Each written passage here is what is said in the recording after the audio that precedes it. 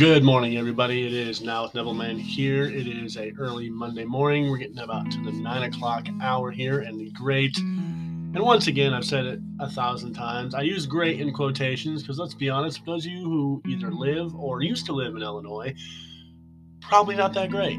But it is almost 9 o'clock here in the state of Illinois, central Illinois, to be specific, and lots to talk about today.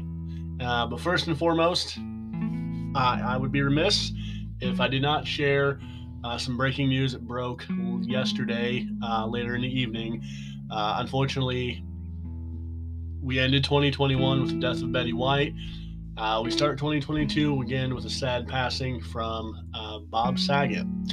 For those of you who don't know who that is, he was most worldly known as Danny Tanner from Full House. He's done other work. He has performed great stand-up, very filthy, very adult-oriented, but very, very funny. He went on to be and appear routinely in Entourage, and he did a scene in Half Baked, and some other great works as well. I will pull just like I did with Betty. I will pull up the story, kind of chronicling essentially what's happened with Bob Saget. This is from, I'm going to give its proper credit here, from CBS News via Microsoft News here, but this is coming directly from CBS News. Again, just going to read it verbatim. Bob Saget, the comedian best known for his role as Danny Tanner on Full House, has died. The Orange County Sheriff's Office in Florida confirmed he was 65 years old. The Orange County Sheriff's Office tweeted the deputies were called to the Ritz-Carlton Orlando Grande Lakes Hotel about an unresponsive man in the hotel room. The man was identified as Robert Saget and pronounced dead on the scene, the sheriff's office said. Detectives found no signs of foul play or drug use. Members of Saget's family also confirmed the comedian's death. He was everything to us, and we want you to know how much he loved his fans, performing live and bringing people from all walks of life together with laughter, the family said in a statement. The cause of death was not immediately announced. Saget had just begun a stand-up comedy tour at the time of his death. He had performed in Ponte Vedra Beach, Florida on January 8th and tweeted early Sunday morning about the show. I had no idea I did a 2-hour set tonight, he wrote. I'm happily addicted again to this shit. And that's what you hear from a lot of people who perform for a living, is just they're addicted to performing. They love it. I do what I do. Again, I'm only a monicum. I'm a flea compared to the worldwide fame that Bob Saget has. But I mean, I get it. I've been ingrained with all of this kind of culture and this life my entire life. And I hear it so many times. People who perform for a living, they love it. They can't get enough.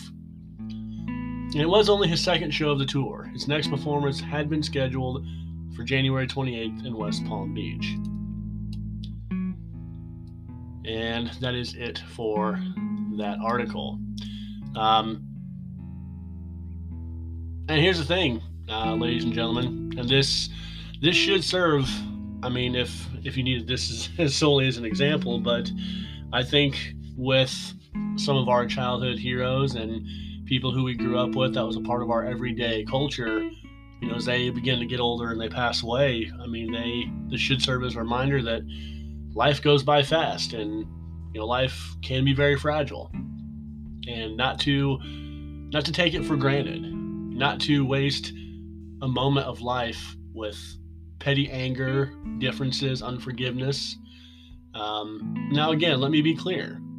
Do you necessarily have to be friends with everybody and it be all hunky-dory and you hold hands and sing Kumbaya? Absolutely not. But we all do have to ask ourselves, especially when more events like this do happen, is do we want to live our life just being angry and being upset and resentful and do things that at times are purposely divisive? Or do we want to appreciate the blessings we have in our life? It's a question we all have to ask ourselves, and not just in situations like this, but we should ask ourselves every day.